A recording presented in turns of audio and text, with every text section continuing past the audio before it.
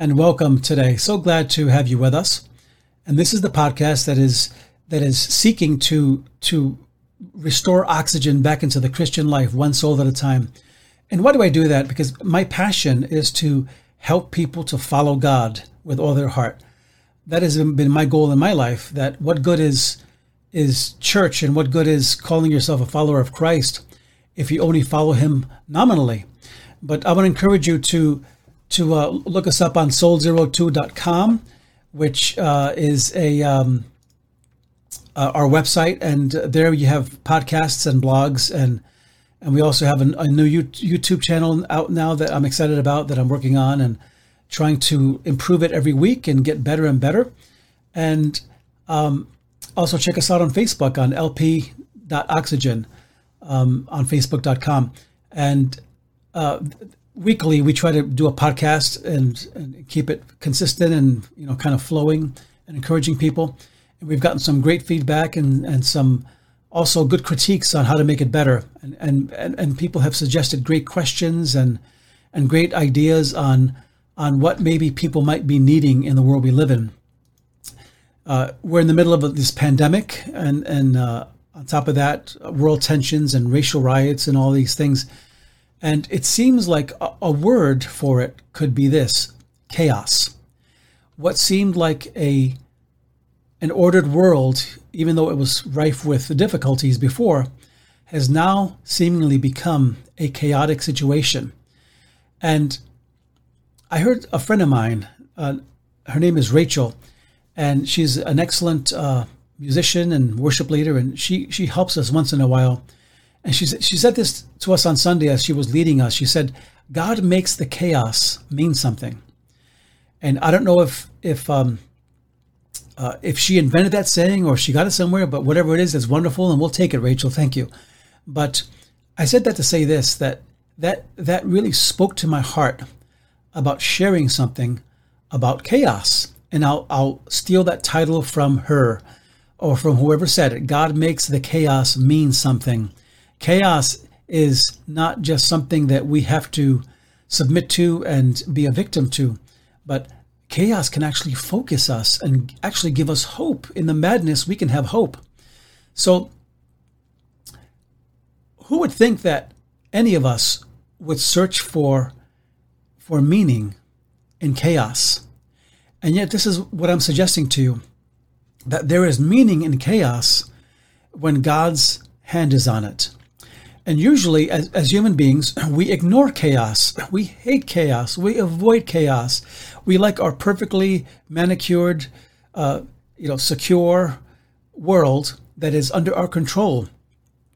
And we tend to avoid chaos in favor of having a world that is scripted and understood and kind of figured out. But there's a problem. There's a problem with chaos, and that is this: life happens. And life is what totally makes chaos chaotic. You cannot have life without chaos. If you don't want to have chaos, don't live. Hide in a cave.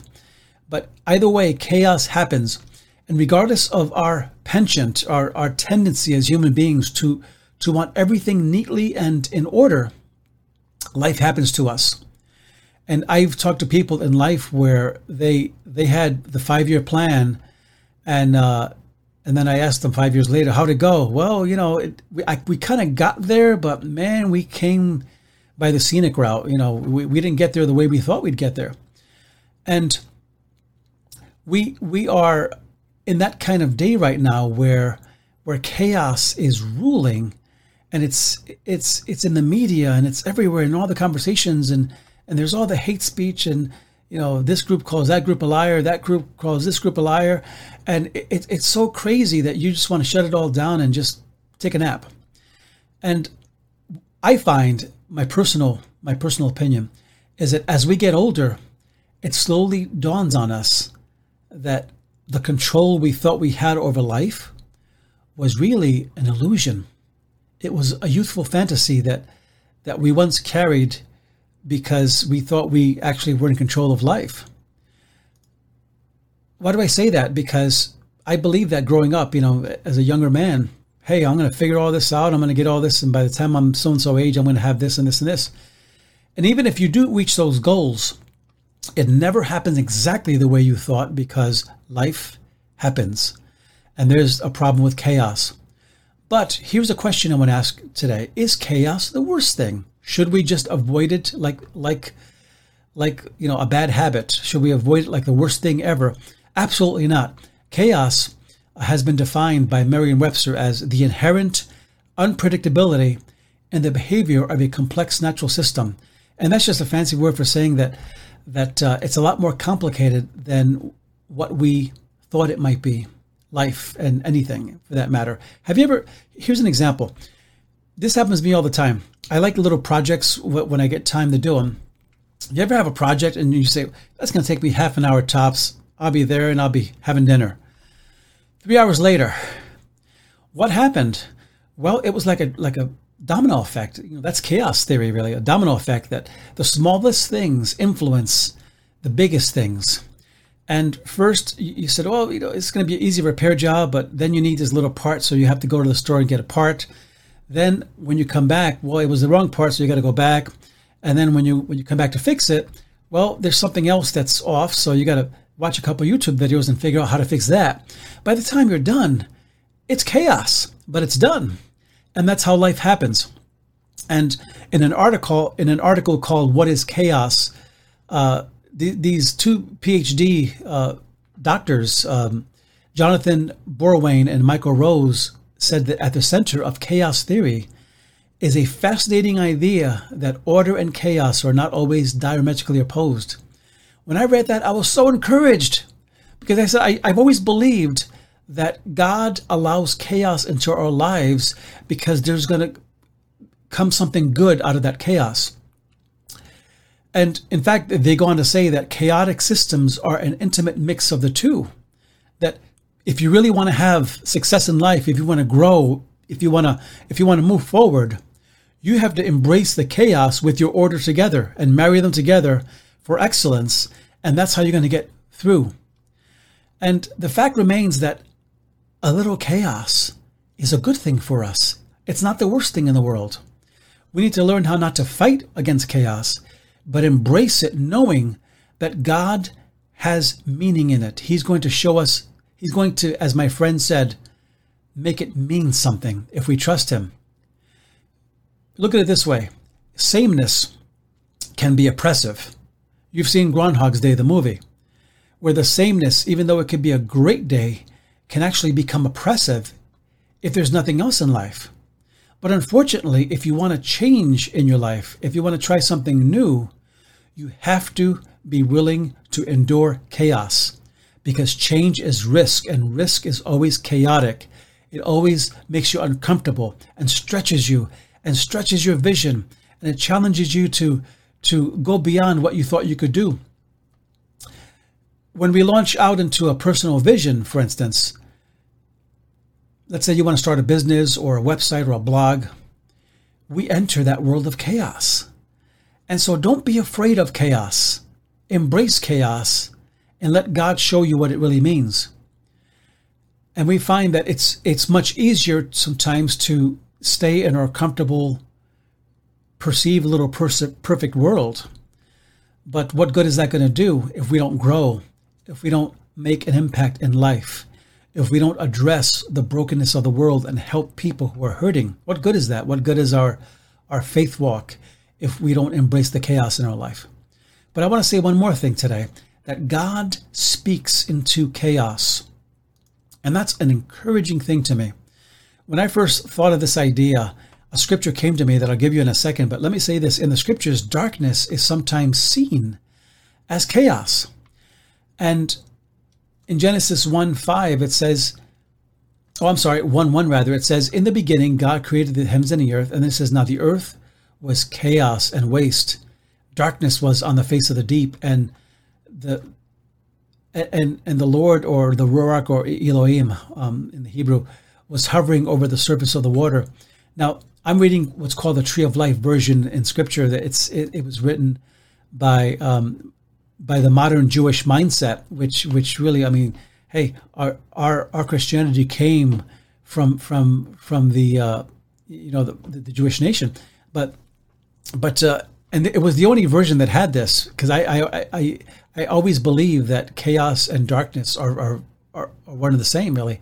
It says the earth was chaos and waste. And isn't this a season that we're feeling right now, that there's so much chaos, there's so much waste, and it seems like there's a barren darkness that we're living in right now, and we really can't really see what is happening. And have you ever noticed that when you're in the dark, you can't really perceive reality, and your mind begins to make stuff up to try to fill in the gaps, because the way our bodies are made is that, and they've done tests that when they expose people to long periods of darkness, where they can't feel or hear and see anything, that their mind after a while begins to make stuff up, because we need stimuli, we need to see. And when we're in darkness, when we're in the chaos, if it's during an enduring time that's dragging out, it's very easy for us to lose ourselves and to lose our vision and to make stuff up in that darkness. I lived through the blackout of 1977, and I'll never forget it. We were coming out of church, I think, in the evening. There was an evening service. All of a sudden, everything was dark. And you could hear sirens, you could hear glass breaking, you could hear people shouting and screaming and running, and you could feel the fear in the air. And there was one word for it. It was chaos. Chaos. And chaos robs you of the ability to see and hear and understand things. But the beauty of it is that God's ultimate goal is not to eliminate chaos and just get rid of it, but he speaks into the chaos and he creates something out of the chaos. And that's why I love the fact that God spoke over that darkness and created the world out of that chaos and darkness. So one last thing I want to share with you before I leave is that we as followers of Christ, and if you don't know Christ, man, hear what I'm saying here. God has given us the ability and the power to speak into the chaos and to not fight it, to not respond in kind with all the craziness you're hearing, but to speak the words of life into the chaos. We must do the same as Jesus followers by speaking God's word to the confusing, to the messed up, to the upside down situations that we face, and to the craziness that's in the world. There's so much back and forth, even with Christians kind of being like really rough out there. But I would challenge anyone to speak into the chaos with love, with patience, and with life and hope. And Bible scholar F.P. Moeller put it this way. He said, the Bible also speaks of the Word of God as an active force. That is something that is holy and alive and powerful and sharper than any two-edged sword, and which penetrates.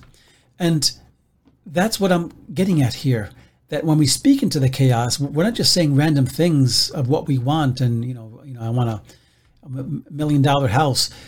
When I say speak into the chaos, I mean speak the word of God into the darkness, into the dark places that have no hope, that have no meaning, that are barren, and that are lifeless. And God will change those things. We must speak to those situations in our families, in our friendships, at work, that are difficult, that are kind of making us crazy.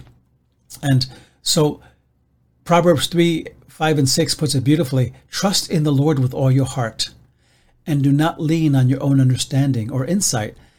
Sometimes in the darkness, we begin to rely on our own insight, and we can make things up that aren't really right or aren't really scriptural.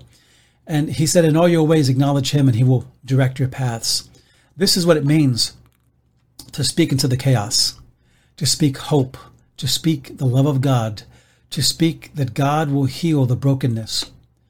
And God promises us something in the chaos. Jesus said in John 14:27, peace I leave with you, my peace I give to you. I do not give to you as the world gives. Do not let your hearts be troubled, and do not be afraid. Now those are the words of Christ. And Jesus said basically that his kind of peace is not the same as the kind that we see in the world. that relies, the world's peace relies on a cessation of conflict or violence. But God's peace is during that chaos.